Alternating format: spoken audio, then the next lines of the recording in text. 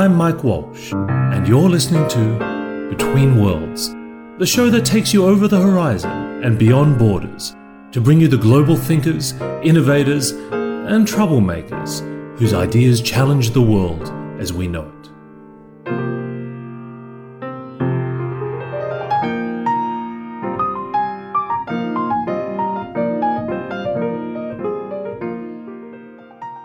I'm hanging out today with Melanie Perkins, who's the co-founder and CEO of Canva.com. Melanie, it's great to see you. Lovely to see you too. I was speaking with one of your investors, Nicky Skiback at Blackbird VC, and he's very excited about the business, as he should be. And I guess one of the things that he was most intrigued was the authenticity of the origin story. I think every good comic has a good origin story, and I think your company's no different. Can you tell me a little bit about, the genesis of the project? Yeah, absolutely. So I was at university and I was teaching design programs, so things like Photoshop and InDesign, and that was super complex and difficult. And it became very apparent that in the future it would all be online and collaborative and much simpler than this crazy, chaotic thing that took 6 months to learn. And so took that concept, and I was 19 at this point in time, and I had no business experience or marketing experience or product experience or software experience, or actually like literally any experience that would be somewhat relevant. But decided to start getting software developed and took that concept and applied it to school yearbooks. So we enabled school yearbooks to be designed online very simply. And then... This is great. So another great business being born out of school yearbooks. It is a little bit ironic. And so started making design simple for school yearbooks, and that started really taking off, and it became the largest yearbook company in Australia. We launched in France, New Zealand. But a few years into it, just realised that still no one was doing it for the mass market, right. And enabling everyone to design anything. And so started that a few years ago, and ended up spending a lot of time in San Francisco and getting to know the whole world of venture capital, because even though we'd had a company for a few years, I knew nothing about venture capital or startups or anything. So it was a whole new world. Design is not an obvious area to be disrupted. I think partly is because with something like Uber, everyone can drive a car. Yeah. But the starting presumption with design is that not everyone can design. Yeah. So they wouldn't have even contemplated actually doing it until you showed them that they could actually design. I think that was my unique vantage point, was that I could use design programs and found them really easy and was using them for absolutely everything. But at the same time, I'd see my students struggling really with a lot of difficulty trying to figure out where the buttons were, right. Let alone how to actually design something that looked good. And so it seemed absurd that so many people, so at my university, most students needed to do some communication classes because every single person needs to be able to communicate, whether you're in the medical industry or marketing or business or whatever it is. You need to be able to communicate visually. And I think that's a trend that we're seeing happen more and more, is across every single industry you need to communicate more visually. Whereas people used to be able to write just a sales letter, now it's expected to be a beautiful visual pitch deck from the sales team, and right. Marketing used to be more written, and now it's more visual. Because so things like Instagram have actually trained us to demand things to look more aesthetically. Exactly right, yes. Right. And fortunately, that trend has continued since 8 years ago, and even more so today. The funny thing is, when you look at a company like Adobe, they thought that they disrupted their own model by moving away from software to the cloud. But in a way, what you've seen is that it wasn't the design software that needed to be disrupted, it was taking away the design elements, it's simplifying. Well, I think that when you design something, typically you'd have to go and learn design for a few years, and then you have to go to a stock photography library and purchase stock photos, then an illustration library, and then a layout library, and then you'd have to collaborate over things like Dropbox or email, and then you'd have to actually use all those design tools like Adobe InDesign and Photoshop and Illustrator, right. And then you're preparing your design for web and print and all of these The creative bit was only the 20% of the total activity, right? Exactly. Yeah. And so designers themselves find this process quite frustrating, because rather than actually designing and spending time on branding and that sort of thing, they're spending time making tiny text tweaks and doing really annoying, arduous things. And so the whole concept of Canva, we brought all this together and made it simple. Something like, I've read that something like half of the Fortune 500 companies are now using your software. Yeah, so design is actually fairly embedded in the ordinary business life, more than we thought. Definitely. It's been pretty crazy watching Canva take off. We've actually now got 9 million users, and they're creating a couple of designs every second. Right. And hopefully they're not just, updating their social media accounts at work. They're actually doing work at work, right? They're using it for all sorts of different things. It's quite funny. We've had a sheriff's office in the US was using it to create wanted posters. All sorts of things I would never have considered. I can't even contemplate what a well-designed wanted poster should look like. Wanted Wednesdays. They're actually very media savvy. Oh, so is it actually people that are wanted? Wanted, yeah. Like they actually advertise the people that are wanted, share it through social networks, and have captured criminals based on this. It's crazy. Terrorist Tuesdays. Oh, yeah. And like another charity, they were using it to help dogs find homes. So the real use cases of Canva has completely blown my mind, actually. I was surprised when years ago I worked as a management consultant. It was a bit like Mad Men. They had a team of like 20 people in a room who designed the slides.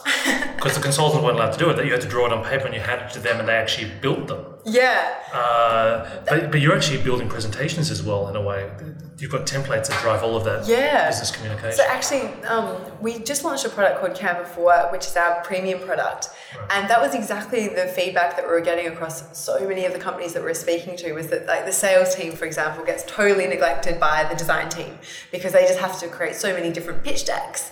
And so what we've actually been able to do is have with Canva for Work, your design team can create templates that then the rest of the organisation can use. So it means that everyone's getting beautiful on-branded content all the time without having to go back and like, oh, we need to update the number of something, or a new person starts and now all of a sudden we need to completely go back to the design team to change the title of the person or change the name on the business card. So the idea is it can be disseminated and the design team can have a lot more leverage within an organisation.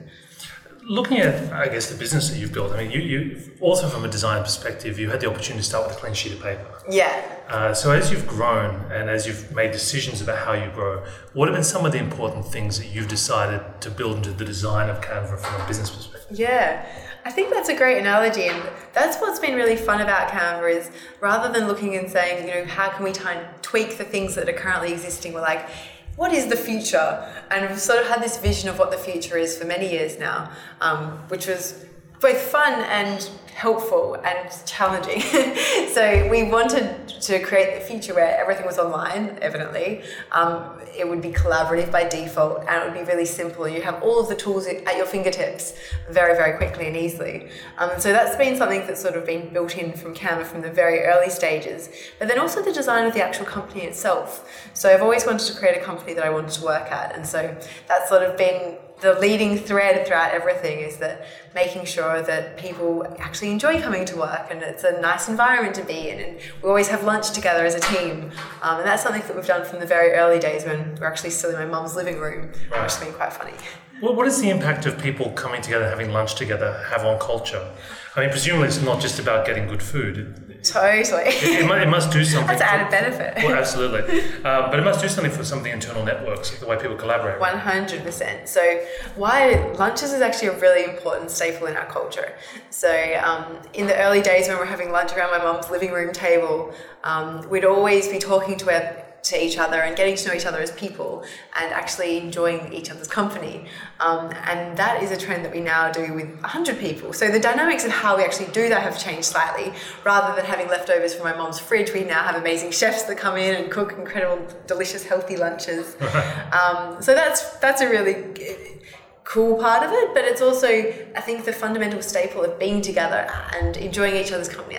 Something about eating together has a really important impact, I think.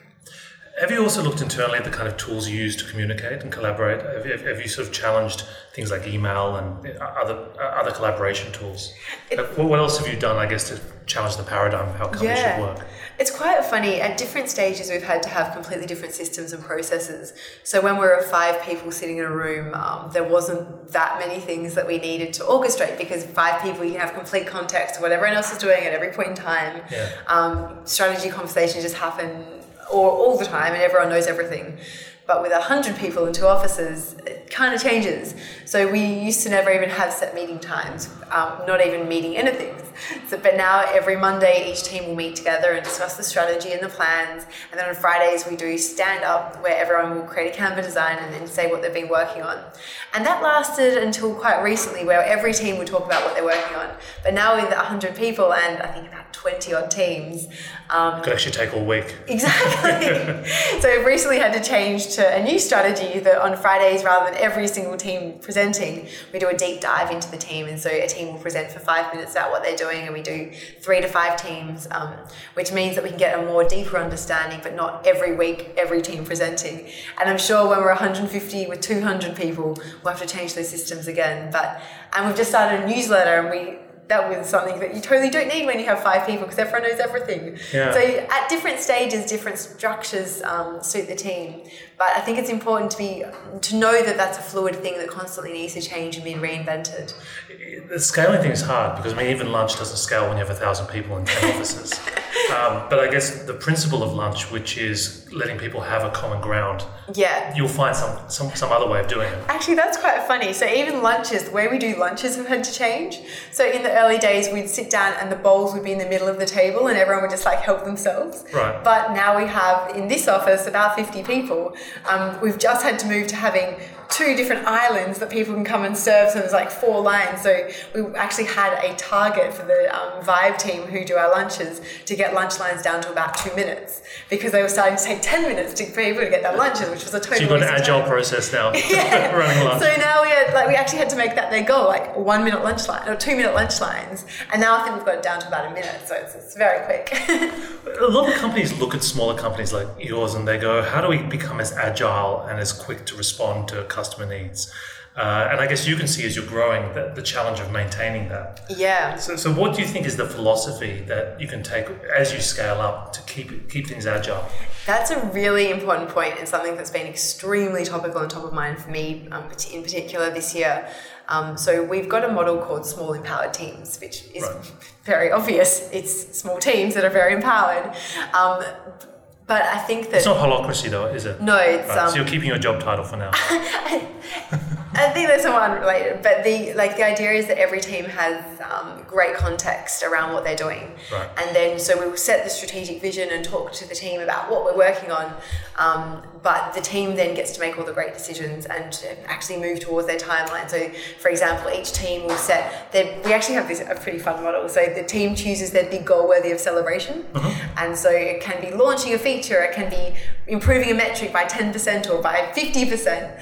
And then when they hit that, we have a celebration. And so we have all of the team goals on posters on the walls. And then when the team hits their goal, we do a celebration. So last year we did some funny things, like we released doves and we smashed great plates for another celebration. And this year we have you heard of La Tomatina? No. Where they throw tomatoes at people? Oh, right, because they had a big festival, exactly. Right? Yeah. So we did that just a couple of weeks, last week. But the idea is that they have to be pretty good goals, though, to deserve a tomato festival. Exactly. They have to be a really big goal worth celebrating. So that's actually the line, a big goal worth celebrating. Right. So when they hit that goal, it's something that needs to be hard and challenging, but when they hit it, then we have a celebration. But they're allowed to choose that themselves. Yeah, exactly. Right. But the thing is that if you have a motivated team that are really wanting to achieve big things, they choose goals that are way bigger than I set. I wouldn't say some of the goals that people have are crazy, but that's awesome because that big aspirational goal that they're aiming towards is what's motivating and fun. When I look out into your office, I see 2 very different sets of people. You've got engineers, you've got very creative people, but they're all mixed together. Yeah. And I guess your business is really the convergence of those 2 worlds. Have you found it's been different managing the culture of those 2 sets, or is it all just sort of meld together? I think it all melds together, but it's also when people are united with a mission and a goal worth celebrating and something that they're trying to achieve that seems a little bit impossible, but maybe can be possibly done. That's what unites everyone. And it doesn't matter your personality type or your profession or anything else like that. If you've got this thing that you're trying to achieve together, you want to work with the best, smartest, motivated, passionate people to achieve those things. And I think that's the common thread behind it all. When you've been growing the business, you're now up to, is it over 3 million? 9. 9 million users. That's extraordinary. So it's really growing exponentially now. It really is. What do you attribute that to? What were the decisions you made that really took it from linear growth to exponential growth? I think there's a lot of things that have contributed to it, but one of the most important has been solving a problem that people care about. And so I think that from that very early fundamental building block of having something that people need to design great things. Everyone wants to look good when they're putting up their startup pitch deck, or they're doing a marketing proposal, or they're trying to get a resume designed. It's a very fundamental need for a lot of people across a lot of industries. And so solving a pain point that affects a lot of people sort of means that we have that fundamental building ground that people need our product. Right. And then designing a product that people love means that they'll tell their friends about it. And so I think those two fundamental building blocks sort of set the ground for really crazy growth. But then having an incredible team that are achieving incredible things certainly helps. What is your biggest acquisition source? Is it people discovering something designed by someone else on Canva on social media, or do you actually actively target certain populations? It's all sorts of things. It's from people telling their friends about it. Word of mouth is incredibly strong. We've had 17,000 video tutorials were made by our community. Like an absurd number of blog posts have been made about Canva. When people search for Canva on Google, they often find Canva because they're looking for Canva. So if they're searching for flyer design, brochure, or whatever it is, they're tending to find Canva. So I think across all of those things, people search for things like Canva because they need it, which helps us to find our users who are looking for things like us. And then people tell people about Canva because they like what we're building. So all of the above. What were some of your problems early on when you were trying to get people to use it? Was it because I noticed you've spent a lot of time and effort on the onboarding process? Yes. Now, it was actually quite funny. So we spent about a year in development in the initial stages. And that was a really long year of a lot of very technical challenges. And we spent a lot of time trying to make the interface really simple. And we did. And it was a beautiful, simple product that was easy to use. But we realized that people struggled still. So we actually use this great website called usertesting.com where you can watch a video of someone using your product. And we were watching these videos and people were scared to press buttons. And they didn't trust that they could actually design anything because people are so conditioned to believe that design is a really hard thing to do. Usually by designers. By designers. They're like, I can't design. I have no design ability. And they're scared they're going to press the wrong thing and break something. And so a really important part of our early stages was trying to encourage people to believe that it was possible. And so we had a 23-second intro that it searches for something, drags it on the page and publishes it. And it just means that 23 seconds, I can do that. Like everyone can watch something for 23 seconds and learn how to do it.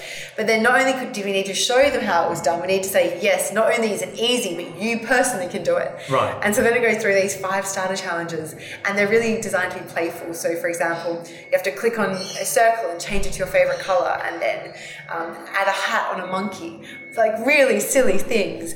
But when people realize that they can do that, I think it changes their belief of what's possible. It's very similar to like the level 1 of a video game, right? Where instead of reading the manual, which is how it used to be, they actually show you what to do. That's a perfect analogy, yes. Right. And is data starting to become a bigger part of the way you design the product and those sort of interactions with people? Yeah, so the interesting part is in the early days, we spend all of our time just looking at anecdotal feedback, which I think is actually a really valuable thing. So watching one person struggle, you're going to want to fix whatever it is. For example, in the very, very early days with Fusion Books, actually, originally everything was designed to be drag and drop, so you drag it onto your page. Like, that makes a lot of sense. But I'd watch people try to click on things and they'd expect it to go onto their page also. So we put in the ability for you to click on it and it go on your page, like it's very obvious. But if we hadn't have seen that one person struggling with that, that wouldn't have been the way it worked. And the whole point of Canva is it works the way you expect it to work. If it's not working the way you expect it to work, we have a UX problem. So we need to fix it. And so that anecdotal feedback is really, really important.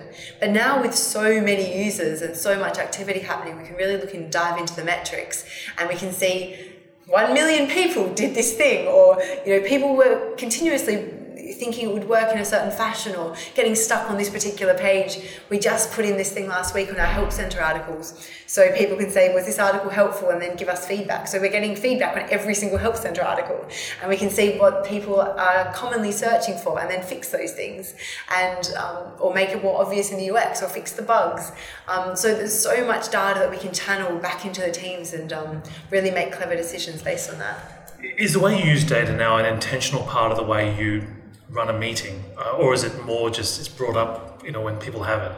Because I know one of the things I know is at Amazon is that they really kind of bake it into their processes now. Yeah, so data is definitely baked into our processes and becoming increasingly so.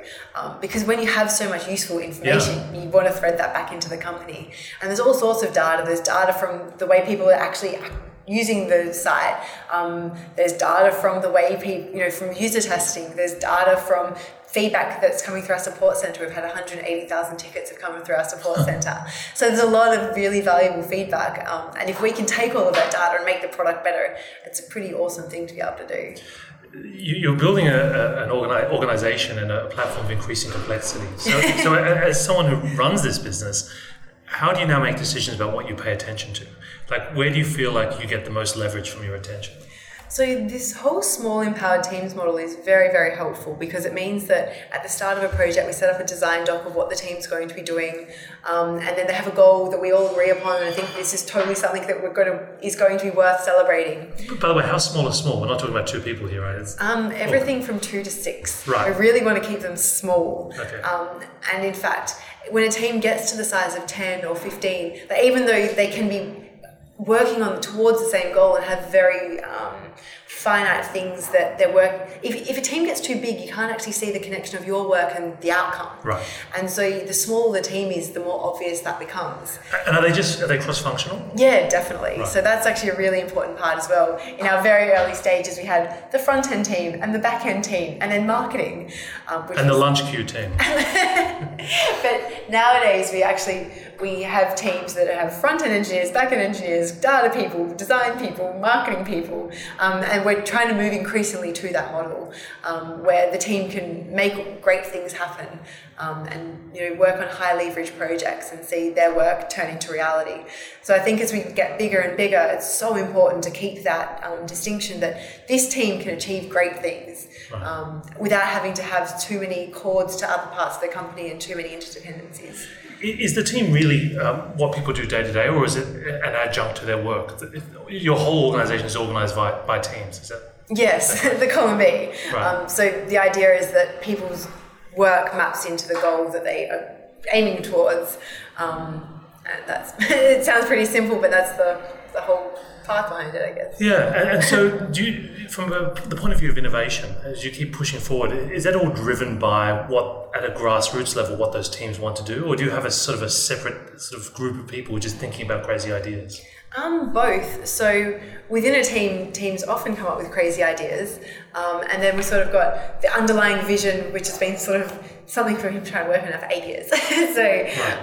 And we still are so far away from achieving that. Like, we've taken great strides in that direction, but like by the end of next year, we'll set a base 1 of most of the things that were in my pitch deck from like 5 years ago. So there's sort of an interplay between the two. We're setting up teams based on things that were in the pitch deck from many years ago that still haven't yet come into fruition yet. And then at the same time, like the marketplace team, they're getting that user information, they're getting the feedback from our customers, they're coming up with their own ideas and trying to push things to crazy heights. So a bit of all of the above. So what worries you the most? It's a really good question. At the start of this year, my concern was how do we keep all the amazing things that we love about our company as we grow? Right. Because we are growing very rapidly. And so it's really important that we have keep the things that we love and are able to actually benefit from the larger team size and the larger user base and all this customer information. Do you mean this from a cultural standpoint? From an everything standpoint, I guess, 180,000 tickets, that's so much valuable information. And if we're not able to take that information and thread it back into the teams, it's a huge loss. So we've just done this huge changes to our customer happiness team to break. They were actually a great example. They were a team of 15 and now there's 6 teams. And those 6 teams have all sorts of goals. So one team's concentrating on the search in our help center and making sure they're getting great results. And another team is concentrating on the tickets that are coming through and making sure the troubleshooting articles are great and helpful.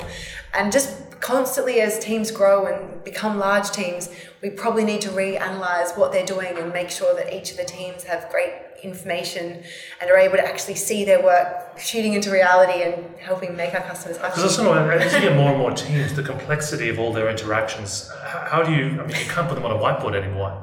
Like, what's the God view of that? How do you manage that? That's actually quite funny.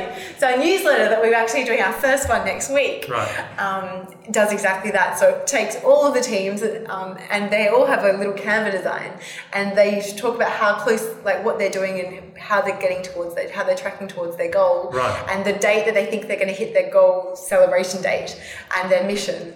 And so you can actually have God view for the entire company of all of the different teams and all of the different goals that they're shooting towards. The interdependencies must be a nightmare though. We try to make logical groupings. So there's the 6 teams in customer happiness and they all work together and they have team meetings as a team as well. So they've got their small teams which actually are their functional work groups. And then the teams across that, which is that they're all shooting towards helping to deal with customer information when they're either searching for it or they're giving us tickets. So it is increasingly complex. But do you think you'll eventually have a HR department that's going to coordinate it, or do you think you're going to stay with this sort of emergent self-organising? I wouldn't say it's self-organising within a team, but then it's also needs to be orchestrated to make sure that the right teams are working on the right things, but then that information also comes from the teams themselves. That's an interesting interplay. So the leaders like yourself still are putting people on the teams to some extent. Yeah, people sometimes say, I'd love to work on this team. I think this is a big need for the company. A combination again. So I asked you what you were most scared about, but what are you most excited about for the next couple of years? I'm excited about seeing all of these things actually come into reality after such a long time of trying to get things off the ground and 3 years between meeting the first investor and actually raising money and a year of trying to find a technical co-founder and hundreds of revisions to the pitch deck and all of these other things that it didn't seem like it would necessarily get across the line. Eventually it did, and then a year of development, and now it's been 2.5 years out in the world and all the rest of it. I think I'm just excited about seeing it all to come together. It's actually quite funny. I think one of the best metaphors is a jigsaw puzzle. Actually, this is a great metaphor. Okay. So I think a great metaphor is a jigsaw puzzle. So what we actually did was we got each office to put together a jigsaw puzzle, a 1,000-piece jigsaw puzzle with the entire team. And it was a great reflection of actually the reality of a company, is that you ended up with all of these self-organising teams. So we had people that were doing the corners, the edges, the inside parts, the different colour blocks. It was a huge... 1,000-piece jigsaw puzzle. But with 40 odd people putting it together. So it was actually a really interesting insight into how you build it. Because it actually gets exponentially more difficult, more people involved, That's exactly right. And you're all trying to put together this big vision. And so we'd have so many innovations across the team. So some people were taking photos with their iPhone. So then that was what was happening in the Manila office. So then everyone could zoom into the photo and actually see their part and how it was mapping to the bigger picture. And then we'd have people that would be like taking pieces from one team to the other team, and then other people would be overlooking parts of the... How long did it take in the end?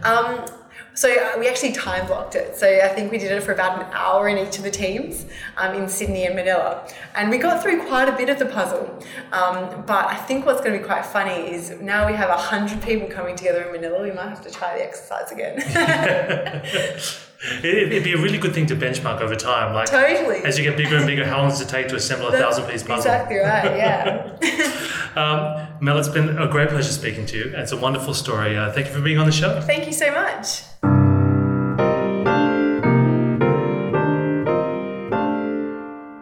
You've been listening to Between Worlds. For more episodes and information on how to subscribe to our podcast, please visit www.mike-walsh.com/betweenworlds.